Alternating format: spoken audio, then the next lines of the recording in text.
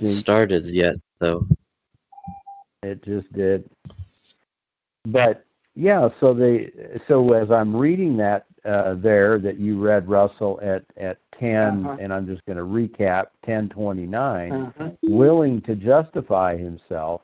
This is where we find out, as I say, in 14 and 15, what Christ is certainly conveying here, and what you conveyed from the Scripture is that there are things that are knowable, and these things that you started out to talk to us about in the certain lawyer there in Luke chapter 10.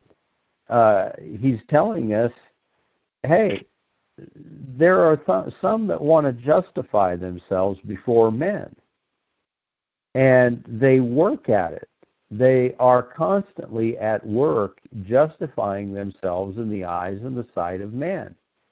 And Christ conveys a small little story there about somebody who did not seek to justify himself in the eyes of men, but rather justified himself, so to speak, by just merely doing the right thing. And it wasn't a hard thing at all to do. And to Christ, God in the flesh, knowing the heart, said that the way that I know the heart is that I see what you're willing to do. Well, yes, and also I think that this Samaritan was not, and he was a different tribe, wasn't it? I mean, it was not a Hebrew. I don't know. I mean, formally, they're not. When you look them up, they're not. But he certainly acted as if he was a man of character. These are fruits that he's displaying. Right. Well, certainly what we've learned is that the God of creation, the God of Abraham, Isaac, and Jacob, obviously commissioned them to be a blessing to the world and taught them right statutes and right judgments. Yes.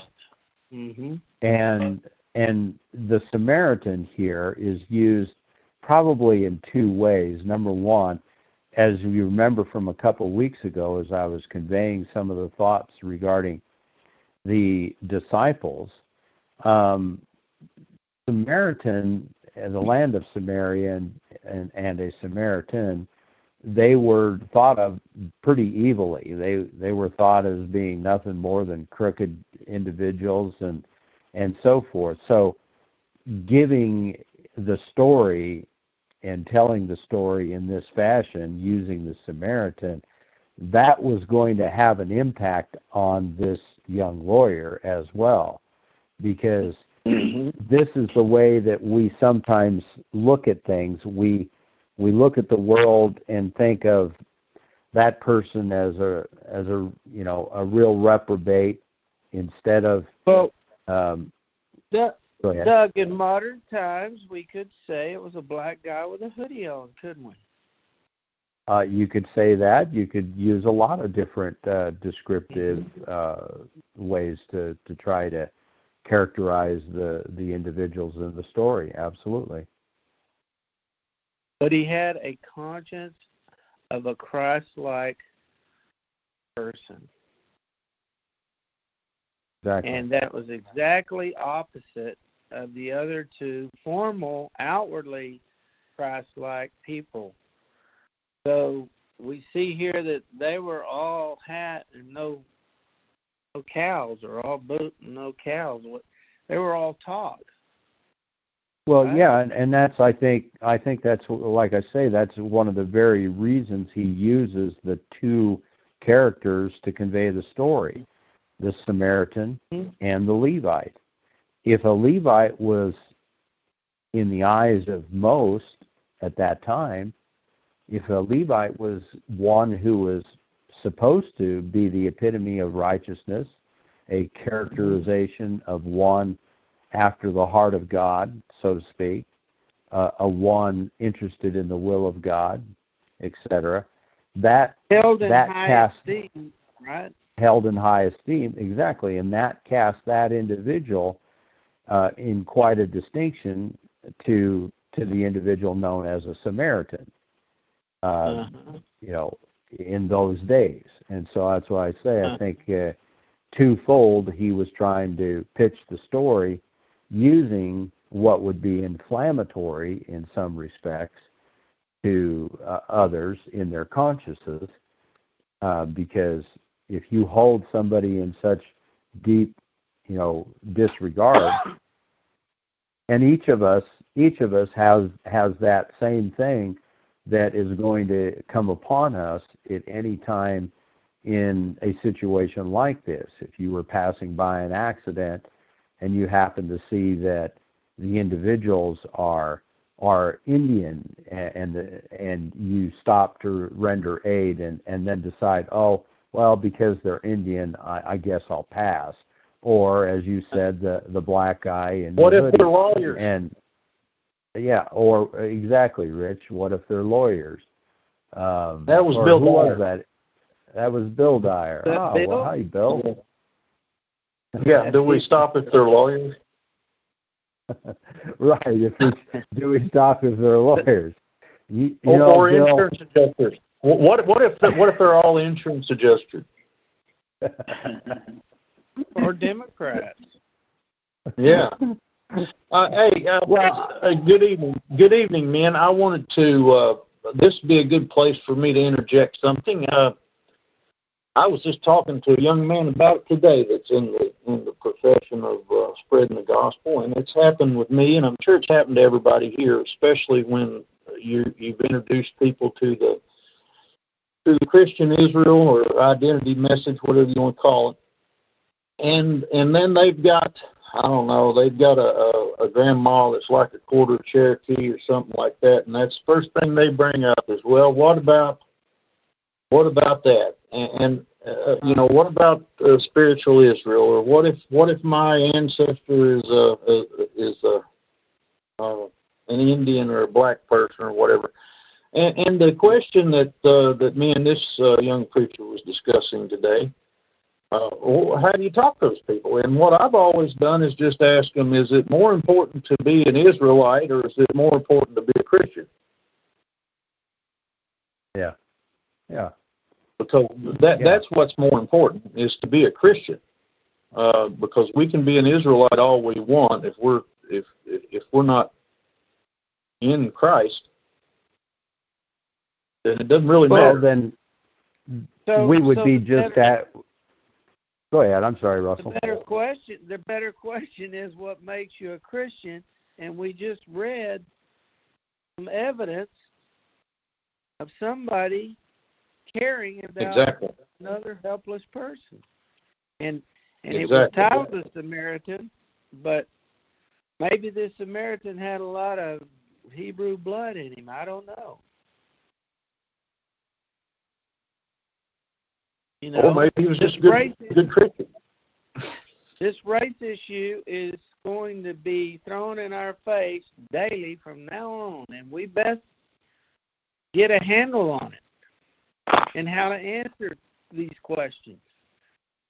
That people will say, well, all in Christ, we're all equal in these things. Well, you'll know them by their fruits, and that's the thing, is that... Exactly, and we see fruits here in the Scripture. Absolutely. Don't we?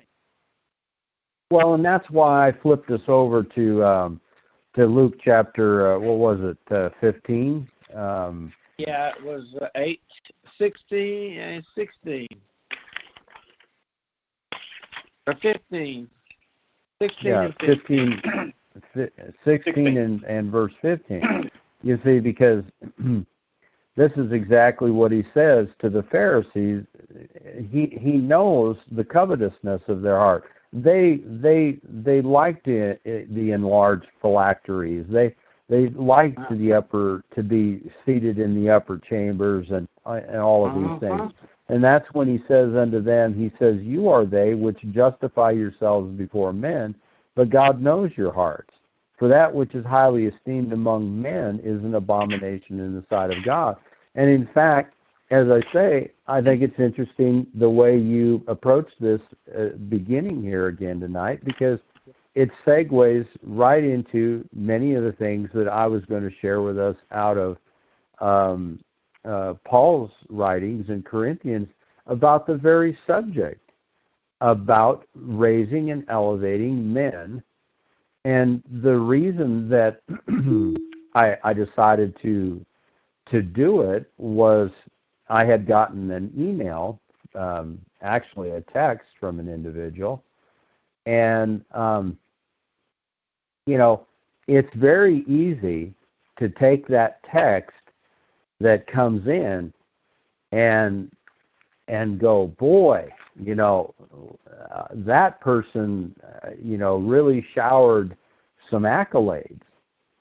And I think it's because of the way, I guess I'd like to believe it is this very thing that Bill said and that you just read for us tonight. I'd like to believe that it's the Christian in you that recoils, if you will. When someone is intending to shower accolades upon you,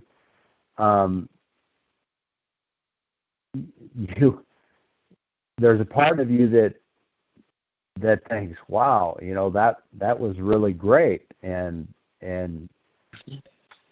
but then there's this other part of me, at least, and I think it's that way for many of us who are professing Christians, recoil at such a thing, because we recognize that we're merely men. And the second thing that I recognize about that is that this is what someone who is coming to new truths is very susceptible to, is when you come to new truths, those that deliver those new truths to you, you tend to hold in high esteem. Yeah. And I think each of us could vouch for that. Amen. And so as a result of being held in that, or holding someone in that high esteem, you tend to hang on every word that they say. And that is the way so many professing Christians get drawn in to false preachers and false teachers. You know what I mean? Yeah. Yeah, instead we should have an attitude of thankfulness and verify. Yeah, that's amen. Well, yeah, and that's the thing, is that as a babe in Christ, so to speak, as the term sometimes is used, and Paul certainly uses it as well, is that there's a tendency and a propensity to, as I say, want to hang on every word of someone, and so think of the Billy Grahams, think of the Jimmy Swaggarts, think of the Joel Osteens. Anybody that you believe, or that an individual believes, has led them to some magnificent truth in the Scriptures, or opened their eyes, or that has baptized them, or any one of a number of other things that we could point to, there is this propensity to want to hold them in a higher regard than they ought to be. Go ahead. For me, I can say Peter Peters. I was just going to say the same thing. You just beat me to it. Me as well. It was the same with me. I've gotten smarter, but I'm not saying that against Pastor Peters, but I am saying that I have gotten smarter in that regard. Yeah. Yeah, me too. And that was the things that started to kind of make me reflect, I think, because that is the last thing that I want any individual to look at me about, or in that regard. Now, there's much to be said on that, and I hope to get to it. So let's go ahead and flip over to 1 Corinthians chapter 1, and I'll give you some of the thoughts that I have here. And we'll also get into Ephesians. If somebody wants to open up Ephesians, we could do Ephesians 1:9. I had a note for Ephesians 2, but it doesn't look like I gave myself a scriptural reference there, so I'd have to probably go into it myself and look at that. But in 1 Corinthians 4 and 5, chapter 1, verses 4 and 5, Paul says, I thank my God always on your behalf for the grace of God which is given you by Jesus Christ, that in everything you are enriched by him.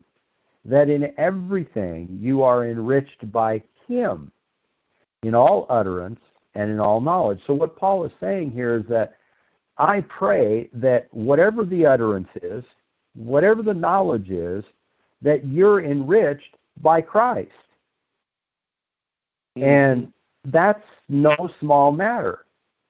And dropping down to verse 10, he says, Now I beseech you, brethren, by the name of our Lord Jesus Christ, that you all speak the same thing, and that there be no divisions among you, but that you be perfectly joined together in the same mind and the same judgment. Now, I don't believe that what Paul is conveying here, and I have to be very careful how this is being said, I don't believe that Paul is saying that every word that ever comes out of any one of our mouths is supposed to be the same. Amen. What he is what he's clearly conveying is that you're supposed to be of the same mind. You're supposed to be of the same spiritual mind. And let's continue on into 11. For it has been declared unto me of you, my brethren, by them which are of the house of Chloe, that there are contentions among you. Now this I say, that every one of you say, I am of Paul, I of Apollos, and I of Cephas, and I of Christ. And let's stop there, because this is the most important thing that he's trying to clarify. This is the division. The division is, well, I follow Russell, or, well, I follow this, or I follow Matthew, or I follow Isaac. Because what? Did Isaac baptize you? Were you baptized into Paul? Were you baptized into Jeremiah? You know, this is what he's saying. Now, this I say that every one of you says, I am of Paul, I am of Apollos, and I of Cephas, and I of Christ. Is Christ divided? Was Paul crucified for you, or were you baptized in the name of Paul? I thank God that I baptized none of you, but Crispus and Gaius. Lest any should say that I baptized in my own name. And I baptized also the household of Stephanas, because I know not whether I baptized any other. And then he says, Christ sent me not to baptize, but to preach the gospel, not with wisdom of words, lest the cross of Christ should be made of none effect. So in other words, he didn't have any great oratory, or did he command great oratory, or was he seeking for great wisdom or oratory that he was going to impart, but just simply that wisdom that is Christ. And we're going to get to more of that as it comes along. But he's declaring at verses 13 to 15 that he's quite conscientious of those who look to a man, and many a believer. You know, I mean, you still hear it today. You know, oh, I was saved at the Billy Graham Crusade in, 1971, or, whatever it might be. And go ahead. Doug, I've got a personal testimony of that exact same thing you're talking about. Mm-hmm. I wanted to be baptized by Peter Peters. And I don't remember what the deal was, but I remember Bill Dyer said, he told me to go do it. Yeah. He told me to go do it. Well, and I thought, that water's ice cold. And that guy's just charging out there like a bull in a china cabinet. I better get out there. And I feel and I know that I'm just as baptized now by him as I would have been the master there, Pastor Peters. I guarantee you I'm baptized, and Bill Dyer did it. And I think it's no different than birthing a baby. Yeah, he was just doesn't matter who catches it. Yeah, but back in those times, I thought, you want to get the king of you want to get the big dog to do it, and I see now, looking back on it, it's like you said, it's just like birthing a baby. Well, and I think that's what Paul was so conscientious of, is that really a man who looks to a man, or the men, or a man, and believes that person is responsible for having brought light to the Word, light of the Word to him or to her. And the truth of the matter is that the calling is all of God. One plants, another waters, and this is all recorded here in the following scriptures as well, which we may not get to all of them, but many converts to Christ's words give glory to men. And Russell, we just heard you do it. We just heard you give glory to Bill Dyer.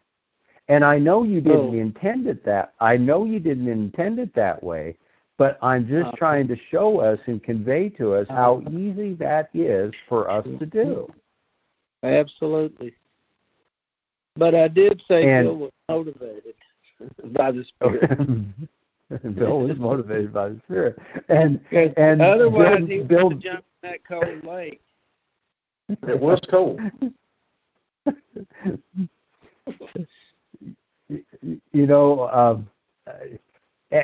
And what Bill did was he did and acted upon that which the commission of God, the commission of Christ, already had given him. Amen. So he can't. Well, I just did what I was told. well, okay, all right. So see, now we all stand corrected. We understand that Pastor Peters was held in esteem by Russell, and Pastor Peters was held in esteem by Bill Dyer, and so Pastor Peters told Bill, go baptize that guy, give him a dunk in the muddy river there, the muddy lake, and so Bill followed orders, you see. And so now the truth is out. We know that everybody just did what the man said to do. So, but now we know why it was all done, though, don't we? It was the Spirit. Actually, the only person who did anything was Russell. Well, you know what? I mean, really. I mean, you can look at it. It depends on how you look at it, of course, with all the denominational differences, but it was Russell that... I'm going to tell you how I did it. I said, God, I understand this baptism thing now, and I want it. And the only thing that would stop me from doing it is my stupid pride. And so, the Spirit was moving me, and anybody that needed to be used in that process was God-willed and oriented. So, Bill, you were just used. Well, and Paul is correcting this error. And, in fact, if you go a little bit farther now to verse 18, he says, for preaching of the cross is to them that perish foolishness, but unto us which are saved, it is the power of God. For it's written, I will destroy the wisdom of the wise and bring to nothing the understanding of the prudent. Where is the wise? Where is the scribe? Where is the disputer of this world? Has not God made foolish the wisdom of this world? For after that, in the wisdom of God, the world by wisdom knew not God. It pleased God by the foolishness of preaching to save them that believe. And so, stopping here briefly, again, it is that foolishness of the preaching. When I convey something to one of these individuals, it is not that I should be gloried or be held in glory or esteem. I'm merely conveying what God has already laid out and given. And there are some that will say, but wait a minute, Doug, it wasn't until you said it, or it wasn't until you did this, or I heard you say this, that it opened the door to my understanding. Okay, well, maybe that's possible, and it may be actually what happened, but still, it was already there. And people don't want to hear you say that, because then it's like, well, now you're calling me an idiot and I didn't see it before. And no, that's not what I'm saying at all. Well, you can think of it. You can think of it as an atlas, going on a road trip in your car with an atlas. There are different brands of atlases, and they're all going to get you where you need to go. Well, if you get a good one, it's going to get you where you need to go, but it's not. You didn't get in the car for the atlas, right? You got in the car for where the actual destination that you're trying to get to, the things that you're going to see on the way there. That would be God, right? And the atlas is the person that's guiding you in that direction.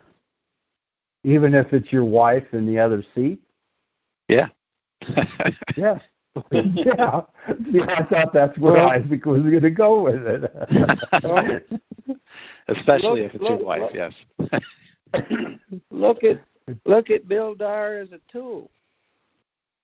That tool was used, and it was a good tool. That tool was used by the Spirit. And he had to make himself available for that. So it does all come from the Spirit, but God works through men, doesn't he? Yes. Now, verse 24, but unto them which are called. Now, I tell people, underline that right there.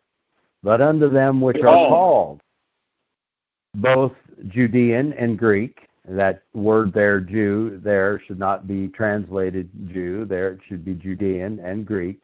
Christ, the power of God and the wisdom of God, because the foolishness of God is wiser than men, and the weakness of God is stronger than men.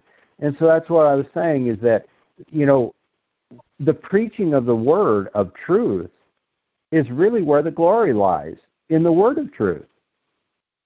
A man merely speaks it, and God brings it to the recipient that's being called.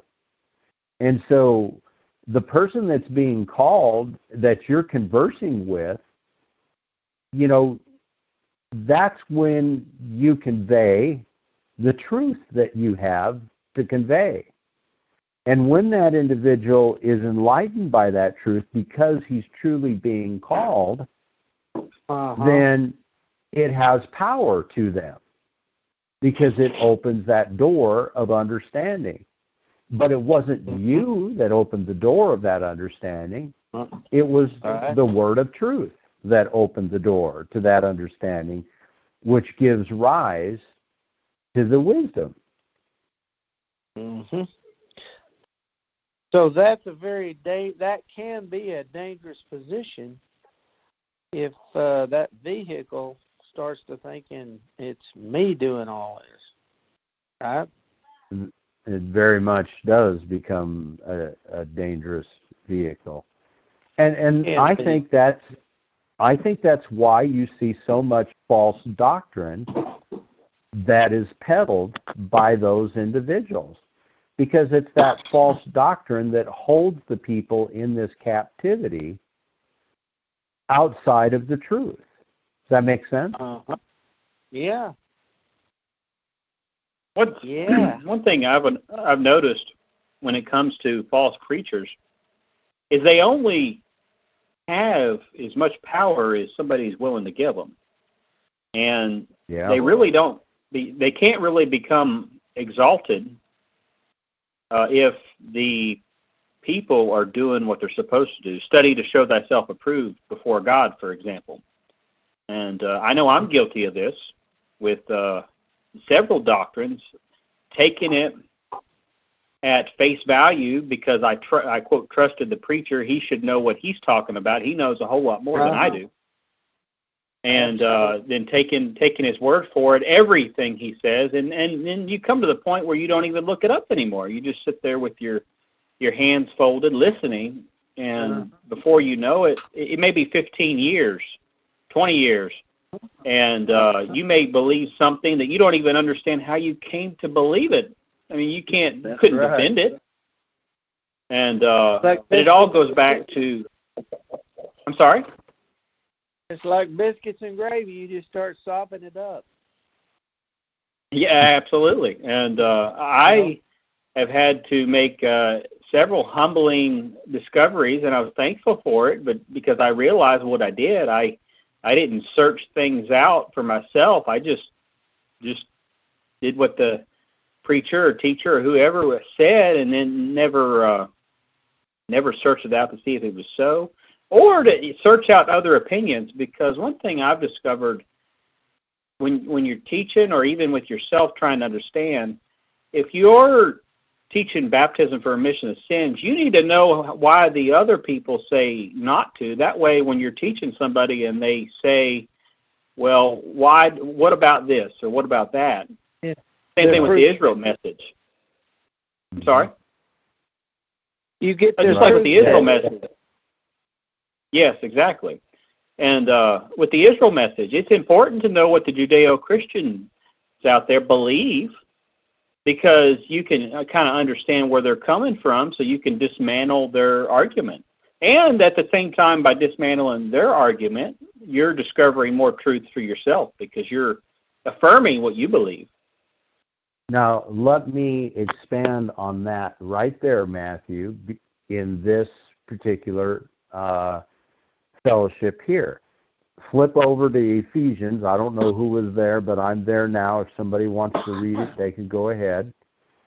And Ephesians 1:9. Because this goes right to your point.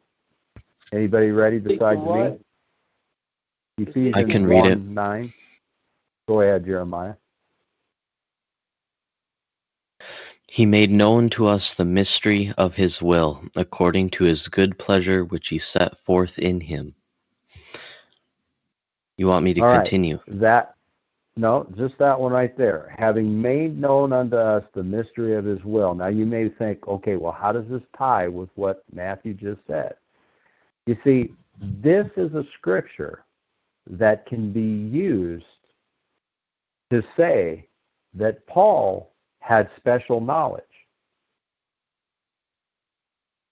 And what do you often hear from the false teachers and the false preachers, Bill? God spoke to me. God spoke to me. I have special knowledge. Witnessed to me. The Spirit witnessed to me. The Spirit spoke to me. You see, and so when you can take a scripture like Ephesians 1:9 and say, well, look, you see, God opened the mystery to the Apostle Paul. Brother Doug, don't you know that? That God will reveal things, and he certainly revealed something to the Apostle Paul. Well, not so fast. Because if you read more of the scripture and you read more of the Apostle Paul's writing, if you drop on down to 12 in Ephesians 1, it says that we should be to the praise of his glory who first trusted in Christ, in whom you also trusted after that you heard the word of truth, the gospel of your salvation, in whom also after you believed were sealed with that Holy Spirit of promise. Now, once again, we're talking about something that was known, and we're going to see that it was known. We should be in praise of his glory, in whom you trusted after you heard that word of that truth. So we don't, once we hear the word of that truth, we glory in that which is his word, and it's the praise that's due him. And that's important thing to continue to glean from these scriptures that sometimes I think we just gloss over when we read the words. And that salvation and the gospel of that salvation has nothing whatsoever to do with what somebody else had said or anything else. That salvation still rests and resides in the place where it manifested and came from in the beginning. Amen. In fact, I think it's in, go ahead, Russell. I was just going to say, and that's one way to test the Spirit. See if these guys start swelling up like a blowfish.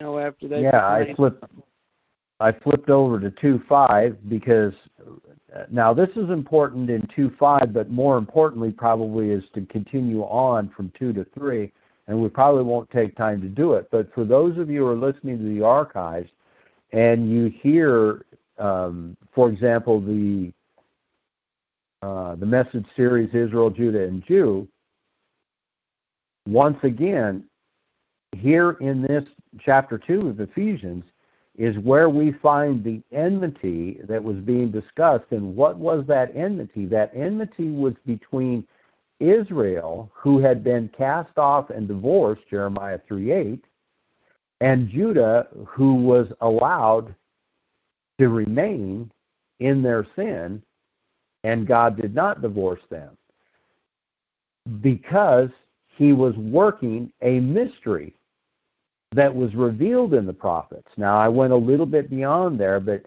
if you're having trouble keeping up with that or catching the essence of that, certainly send an email or anything, and we'll review that more, because I don't really want to take that much time on it tonight. But in 2:5, even when we were dead in sins, has he quickened us together with Christ. And that's exactly what happened, is what he's talking about is the quickening together was not only of individuals, but quickening together of both Israel and Judah. And that's where I say down here in 16, the reconcile both unto God in one body on the cross. That's exactly the two becoming the one, the two sheepfolds that he had, bringing the two sheepfolds back together under the one sheepfold. So that's an important part of that. And again at 2:8, for by grace are you saved through faith, not of yourselves, it's the gift of God.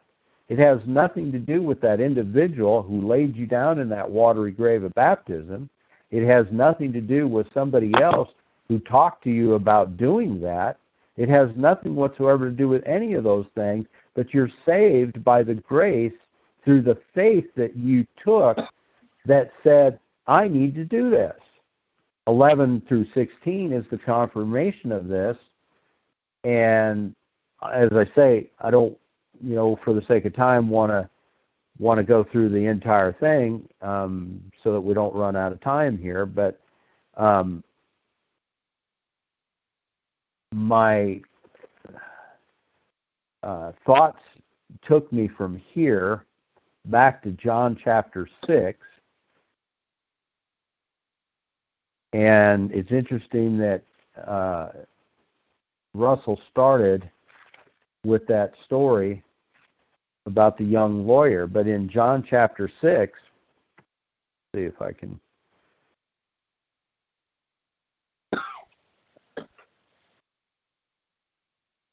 Oh, yeah, that's where I was going with that. After he had fed the multitude, you see, Christ disappeared. He went up into a mountain, the scripture says, but then he arrived on the other side of the Sea of Galilee where others had taken a ship, and they knew that he was not in that ship. So they're like, how did you get here? And the Pharisees want to know how he got there. Let's see, where does that begin? Maybe around the 20th, 25, 6... Oh, yeah, here we are. 26. Jesus answered and said, verily, verily, I say unto you, okay, let me stop at 25. John chapter 6, verse 25, sorry. And when they had found him on the other side of the sea, they said unto him, Rabbi, when came you hither? Well, Jesus doesn't answer them when he came hither. Here's his answer.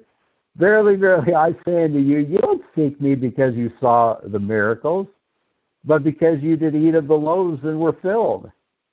Labor not for meat which perishes, but for the meat that endures unto everlasting life, which the Son of Man shall give unto you. For him has God the Father sealed. Then they said unto him, well, what shall we do that we might work the works of God? See, that's always the thing that happens next is, well, what shall we do? And in the false preachers and teachers, the next thing that you should do is give an offering. Amen? Yeah.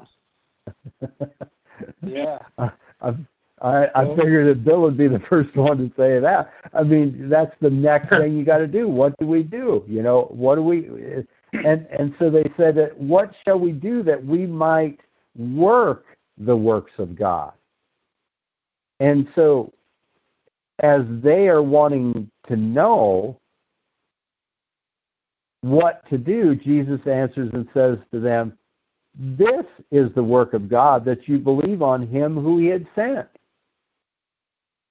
And this is another one of these profound proof texts about those who call themselves Jews today being God's chosen people.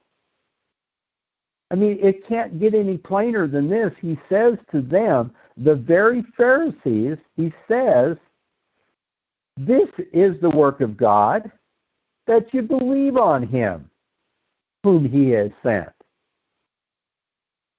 And they still couldn't receive it. They still could not receive it. They still could not accept it. And they rejected it. There's a lesson. Dropping down to verse. I'm sorry, go ahead. I said there's a lesson there for us to learn, isn't there? Mm-hmm. Dropping down to verse 30, they said therefore unto him, what sign shows thou then, that we may see and believe thee? See, it wasn't enough that they were told what the work that they should do would be. Then they needed a sign. You see, the Stoics, they needed wisdom. The Greeks, the Stoics, they all wanted, wisdom. Is it in the stars? Is it in the celestial body movements and so forth? And the Pharisees want a sign. And so they're saying, okay, give us some kind of sign so that we can believe you. What does thou work? And then they go on to tell about how their fathers ate manna in the wilderness. And Christ simply said, believe on him who sent me. Just believe on him. And the focus, my point is that the focus is always right back to who? Right back to God. God or Christ. Christ, God in the flesh, one and the same. And so if they believed God and they believed in the manna that they received and everything else, then he's that wisdom. He is the wisdom to the called. And that's no small thing. It's not because of signs. It's not because of wonders. It's not because of the church that you go into and they're filled with the Spirit, you think, because they're doing signs and wonders of men, works of men. It's but of the call of God. And when you're called of God, when you're being called of God, you're the one seeking after the truth. And God will direct you to the one who can assist you in unlocking the mystery of his calling. Well, go on to 36. Go on to 36, and Jesus says, but I say to you that you have seen me. You've seen You don't believe me. God in flesh, and yet you do not believe. And so when somebody comes along and you impart truth to them, just remember that that individual is being called. That individual may be looking for signs and may be looking for wonders and may be looking for things. But I tell you, when you have a man who sees the truth in the Word, to me, brethren, there is no greater joy than I have in recognizing that that person did not see great wisdom in me or an individual, did not see great signs and great wonders, but actually came to it because of the truth. And isn't that just, that's just, to me, it's just so fabulous and so, I don't know, I want to say so much better. You know what I mean? Yep. Indeed. So much more meaningful.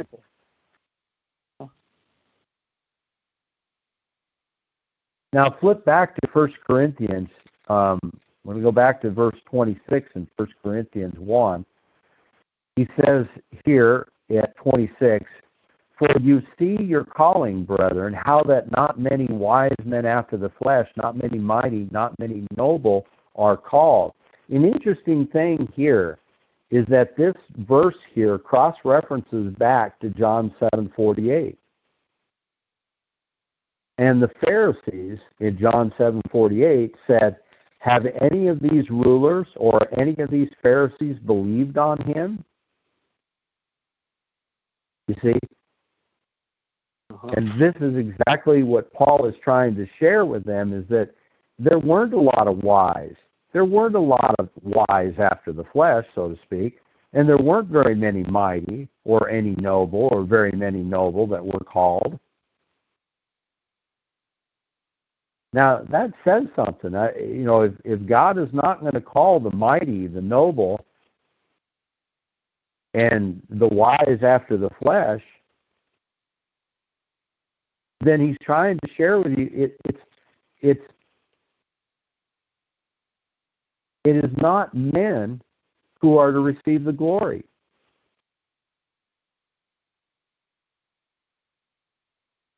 And Amen.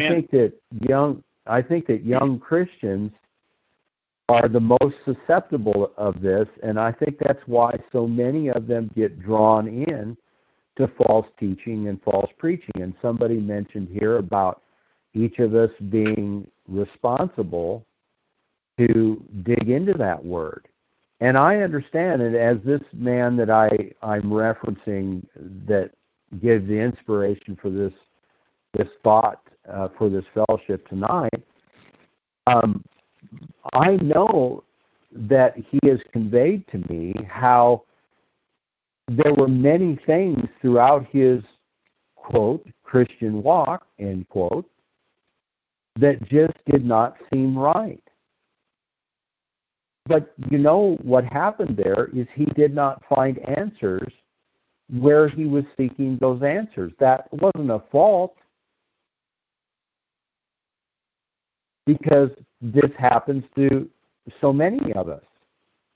Because in searching after something or having a question on something, if we're not diligently working to seek it on our own, and we're going to a pastor or a church leader seeking that answer, and they whitewash that answer and further direct us more into the web of deceit of the false teachings, which is what I believe happened. And I think we all can recognize it and see that that's happened to many of us in the same sense. And they're looking to foolishness as they continue to hang on every word of their teacher or their preacher, their pastor. They're looking for the signs and the wonders that are about to unfold, and the next revelation that the leader is going to, convey and share on the next Sunday service, and that's what they come back for. They come back for the next piece of the information, and even if it's false information.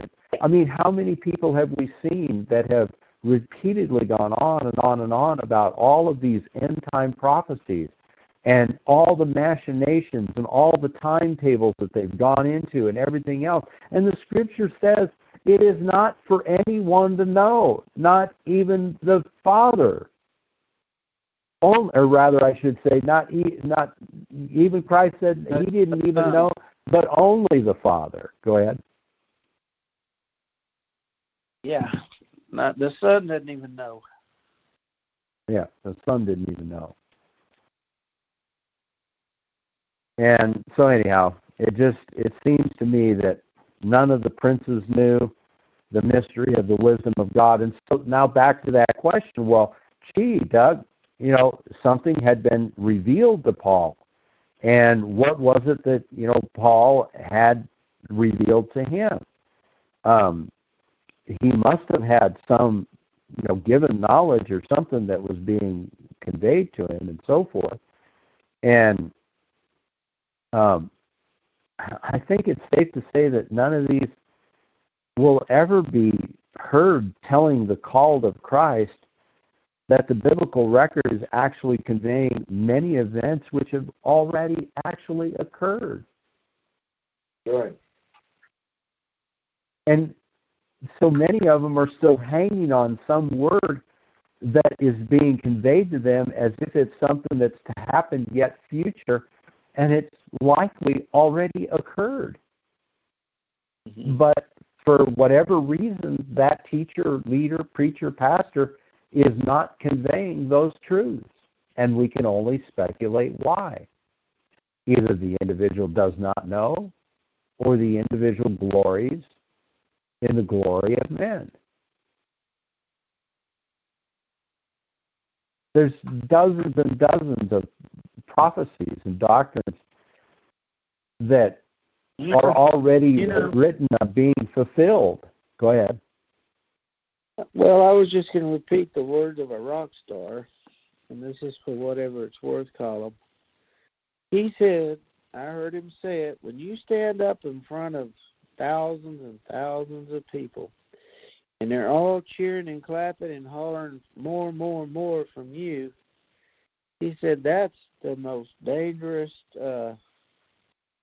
what's that, opioid? What's the drug that heroin's made out of? He said that's the most powerful opiate I ever had. And he said, and I've had them all. Nothing tops that adulation. When Paul tells us at 2:2 in Corinthians, he says, for I determined not to know anything among you save Jesus Christ and him crucified. Right there, he's trying to tell you that he didn't want to have any other words that he could convey to you. When you think about it, that's the simplicity of what he's saying. For I determined not to know anything among you save Christ and him crucified. Because the rest of it could be, misconstrued. And that's really what he's conveying there. So you're not of Paul, you're not of Apollos, because if you are, you're carnal. Because who is Paul? Who is Apollos? Those are merely ministers by whom you believe. And these men all wanted to believe in them. But it's the word of Christ that one is to believe. At 1 Corinthians chapter 2, verse 10, I mentioned that scripture is one that is often used to show that God has revealed them unto us by his Spirit, just as we saw in verse 9 of 1 Corinthians, or was that Ephesians?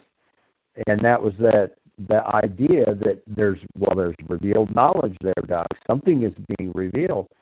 But as we go along in the Scripture, we're going to find out that no, it's not. God revealed this special knowledge is not very revealed at all. It wasn't any special knowledge, I should say, because it was according to the mystery In fact, that's where we need to go. Romans chapter 16. Before you leave, Doug, read 11, or I'll read it. Yeah, go ahead.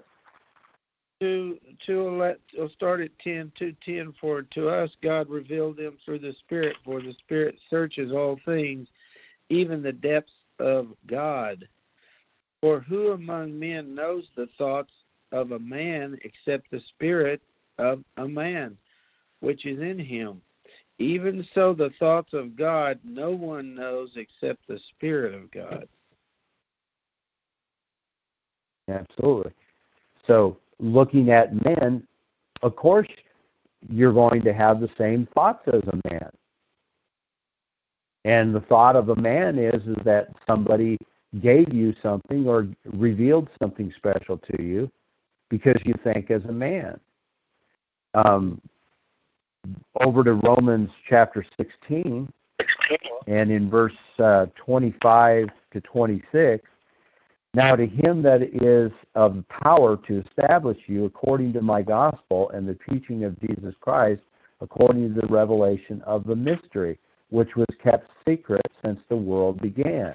Verse 26, but now is made manifest, and by the scriptures of the prophets. You see? There's nothing new or some great mystery that Paul was trying to convey other than nobody knew how it was possible that God was going to redeem Israel. That was a mystery. Because once a divorced man was divorced from his wife, he could not be reunited with the former husband. A woman could not be reunited with the former husband. And God was the husband of Israel. We know that there was a division. We had the house of Israel and the house of Judah. And the 10 northern tribes were still called Israel. Judah and Benjamin were of the house of Judah. Jeremiah 3:8 teaches us that God divorced Israel. How is a divorced Israel going to be reunited with her former husband after she played the harlot and was divorced and put away by God, and the law of God forbid the divorced woman from ever reuniting with her former husband after she had gone and been with another? That was the mystery. That mystery was conveyed, and that revelation of that mystery was conveyed, as Paul says right here to the Romans at verse 26, but now is made manifest, and by the scriptures of the prophets, according to the commandment of the everlasting God, made known to all nations for the obedience of faith. See, it was there. It was to be made known. 27. To God only wise be glory through Jesus Christ forever. Amen. Amen. There's no new revelation, no manifestation of new wisdom or knowledge, just a further manifestation of the will of God revealed in His Word. Amen. It was clearly recorded the whole time, but men did not believe it. They did not believe that it could ever happen because God cannot lie. A divorced woman could not be reunited with her former husband in marriage. It was not understood how it was even conceivable for God to bring Israel back, even though the prophecies were clear. But God, in the flesh, as His only begotten Son, laid down His life. He denuded himself of all of his godly character and attributes. Philippians 2:7, right there. He became a man to fulfill the law of redemption. And he was crucified, died, he was buried, and raised from the grave to remain King and God of his people Israel, as spoken by the mouths of the prophets. And Paul said the world doesn't know this wisdom.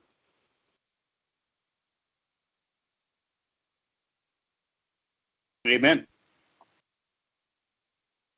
Turn with me again back to John chapter 14.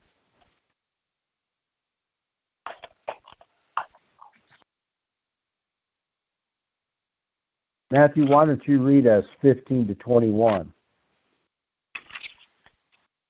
John chapter 15? 14 and 15 What verse? to 21.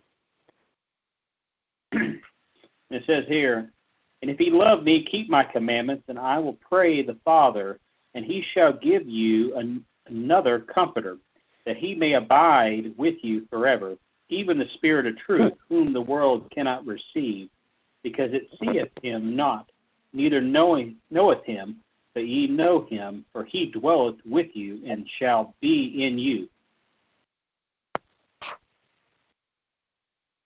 Continue on to 21. My apologies. And I will not leave you comfortless, and I will come to you in yet a little while, and the world seeth me no more, but ye see me. Because I live, ye shall live also. At that day ye shall know that I am in my Father, and ye in me, and I in you. He that keepeth my commandments and keepeth them, it is that loveth me. And he that loveth me shall be loved of my Father, and I will love him, and will manifest myself to him. So in other words, if you love him, keep the commandments. If you want him to be manifested to yourself, then you keep those commandments.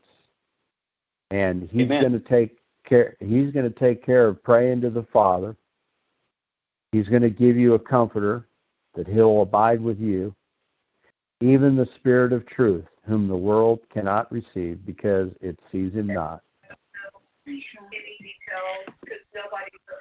So whatever man can keep hidden, if he gains by it, hidden he'll keep it. And I think that's what we see a lot, is we see a lot of pastors, preachers, and teachers, if they can keep something hidden because there's gain for him in keeping it hidden, then if he loves that gain, he'll keep it hidden. Does that make sense? Yeah, Doug, I'm going to have to sign off. We just lost a dear friend, and we've got another one that they're unplugging. So y'all pray for us. All right. And we'll talk to you later on. Y'all good night. All right, Russell. All right. Well, Heavenly Father, I don't know a better time to lift one in prayer than at the present time. Amen. Father, there's doctors, apparently physicians around, some of family or relation of acquaintance or otherwise. We don't know the situation now, but Father, there's obviously something has happened, and Father, we lift these individuals. You know who they are. We lift these individuals to you in prayer, and we say, Father, station those around them that are necessary to keep those from pulling the plug that should not be pulling it. Father, obviously, if this is something that without the intervention of man already, this individual would have already passed in his ordinary course or her ordinary course. Father, we know that sometimes is the case, and that here with technological advancement and so forth, we have the ability to keep someone alive that was otherwise already dead. And so, Father, we don't know the circumstances, but we know that it's been serious enough that one has already passed and another one is in the situation that they may pass also. So, Father, we just lift it up to you and say, Father, let your will be done through it, and bring your care and your guiding angels there among all of those that are around the situation. We ask it and we seek it. We count on it. We trust in it. In Jesus' name. Amen. Amen. Amen. Amen. Amen. So if an individual, by the word, reveals things hidden, this is not one that needs to be exalted either. Praise and glory is really right back to God. It's to be toward God. And a man can reveal truth over and over again, and that's some things that we talk about oftentimes. Many of us who've come to know these truths of our biblical identity, it's not our biblical identity that is so important, but we clearly believe it's important enough, because if it was important to Christ, it certainly ought to be important to us, but it's not what brings us our salvation. Our salvation comes through belief and trust in Him. And so what we have is not new revelation. And when somebody comes to you and they have these hidden truths, or these truths finally revealed to them, you have to recognize that they are as babes, because this truth, which should not have been so hidden, and it may not be of any fault of their own, and I want anybody listening to this to understand that, because there are a lot of factors that go into one being led away from truth. As I said, if a man can gain by keeping something hidden, and he can have a gain, whatever that gain is, and he likes that gain, if he can keep it hidden, he'll keep it hidden from you. And that's how so many of these people that get into these positions of leadership, and teachers and preachers and clergy and so forth, they seem to be more desirous of you not having those truths that this man expressed to me as having so many questions for so many years. And just in the last 6 months or so, the thing just, everywhere he turned around, another light bulb came on and another room was illuminated. And it's just one thing that I thought it would be nice to maybe talk about, is that God calls, one plants, and one might plant the word of truth, another one might water it, and it's God who's going to provide the increase as to how it bears fruit. And so this goes to the issue, kind of something I mentioned last week as well. If something has inspired you in a message that Ted Weiland or Charlie at God Send Us Men, or Pastor Weaver, or and Matthew that's joining us here tonight has received his ordination. If something inspires you in a message and you feel the need, you share that truth with another. And then if not sharing that truth with I should say, and if you don't have a way to share that truth in speech because you don't feel like you can convey it, then by all means, if you feel the necessity or you have the means, then convert that message into a tract.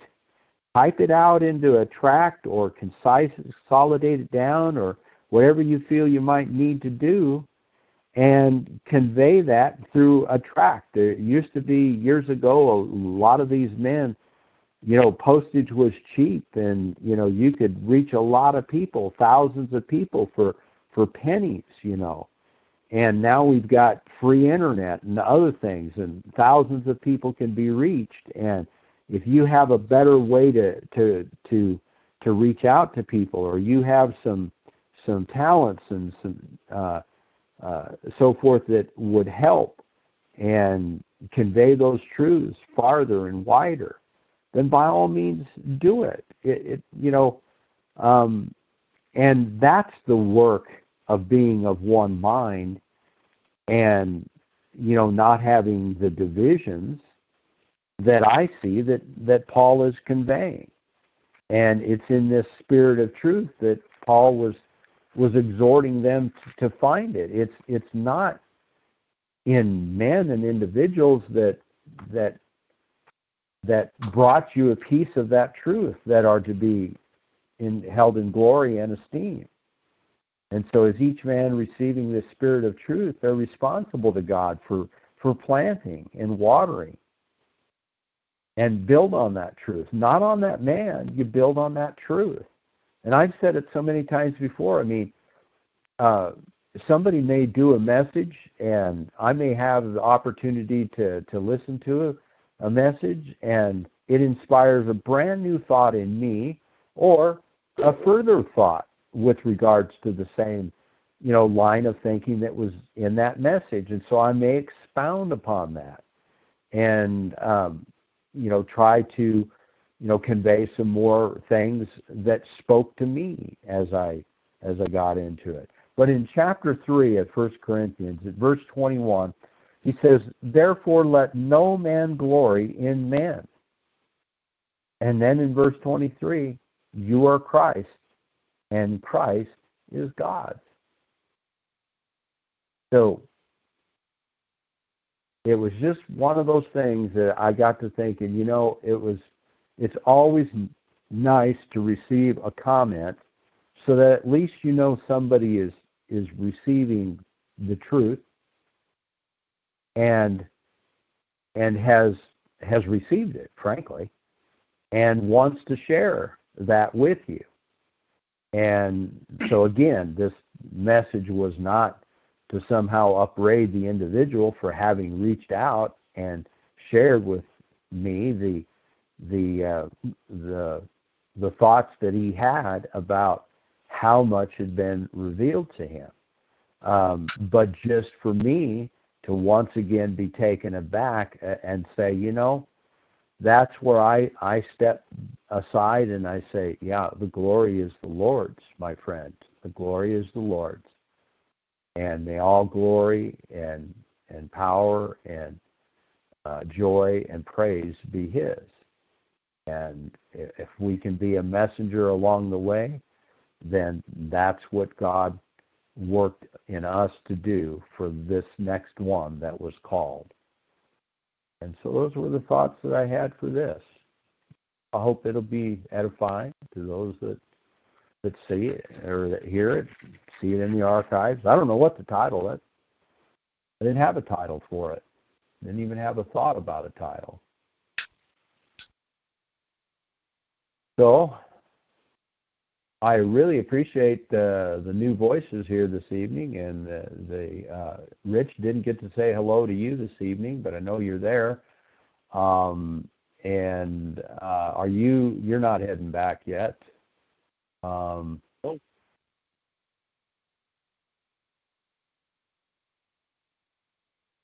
Yeah, I think, is the 859, is that you, Brother Bill? Yes, that's me. Okay.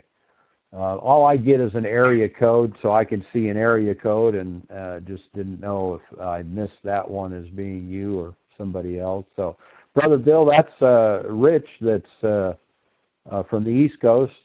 Hello, Rich. Sword Slayer, Hello. You remember him.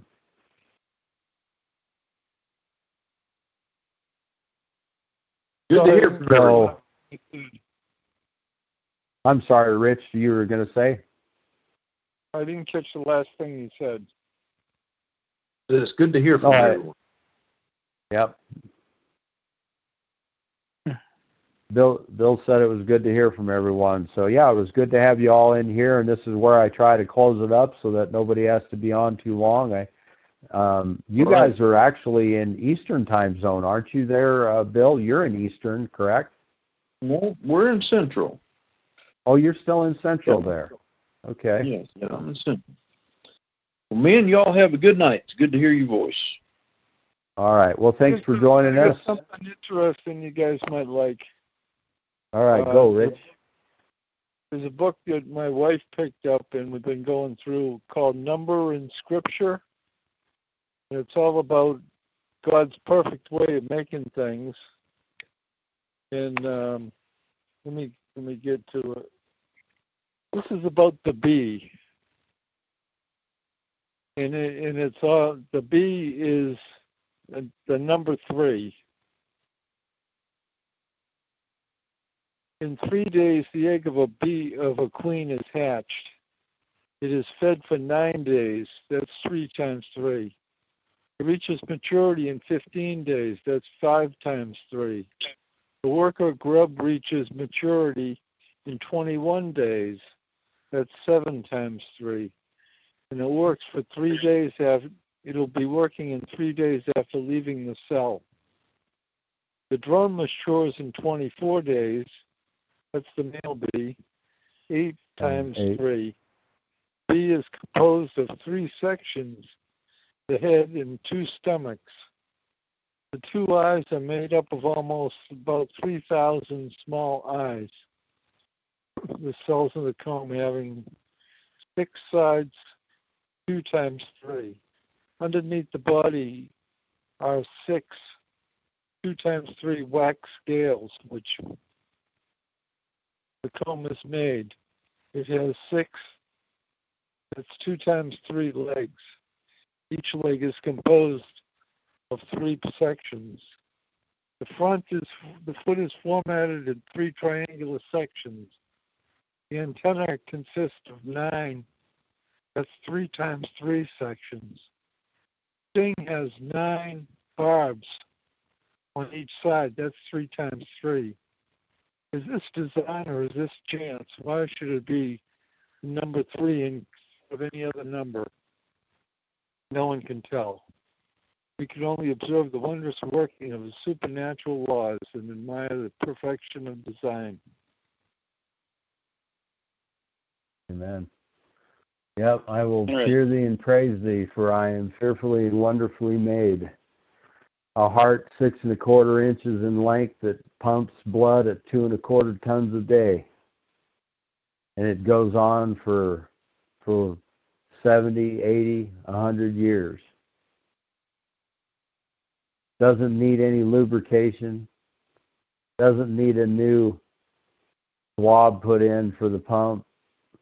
It just keeps on pumping, pumping, pumping, pumping. 2 1/4 tons a day.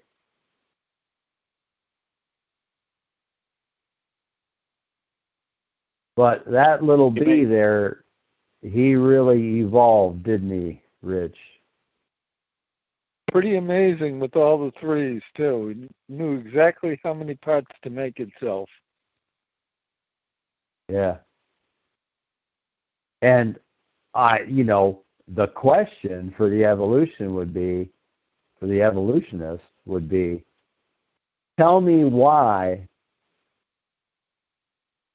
the antenna has 9 sections. Tell me why its body has 3 sections. Tell me why the stinger, was that 2 sets of 3s on the stinger? 3 sets of 3. 3 sets of 3. Yeah. The bee is all divisible by 3. Now, if that evolutionist could answer that question, he would really be wise. But to answer it, you'd simply say, the designer, God of the universe, the God of Abraham, Amen. Isaac, and Jacob, who commissioned a people to be a blessing to the world, not because of their righteousness, not because of their names, not because of their greatness, but because he needed to somehow bring the creation under the dominion of Christ, under the dominion of the God of creation, lest they should put 2 chemicals together and blow the whole thing up. Mm-hmm.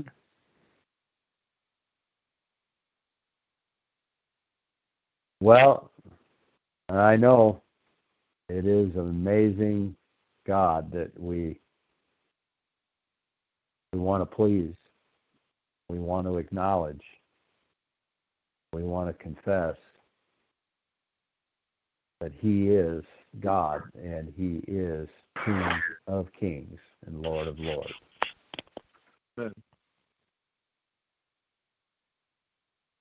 Amen. Well, how about somebody close us in prayer, Isaac? Oh, sure. Lord, I'm not going to ask you for anything more this evening that you haven't already provided. You know what we need, and individually, and you've already given us everything that we need. So I'm going to thank you for all of the blessings that you've provided, and for all the blessings that you're going to continue to provide. And that is my prayer. In Jesus' name, amen. Amen. Amen. Hallelujah. Amen. All right, men. Well, good evening to all of you, and we will talk again next week if any of you dare. All right, good night, all. Good night. Good night, everyone. Good night, y'all. Good night. Oh, that was Esther there. Sorry, Esther.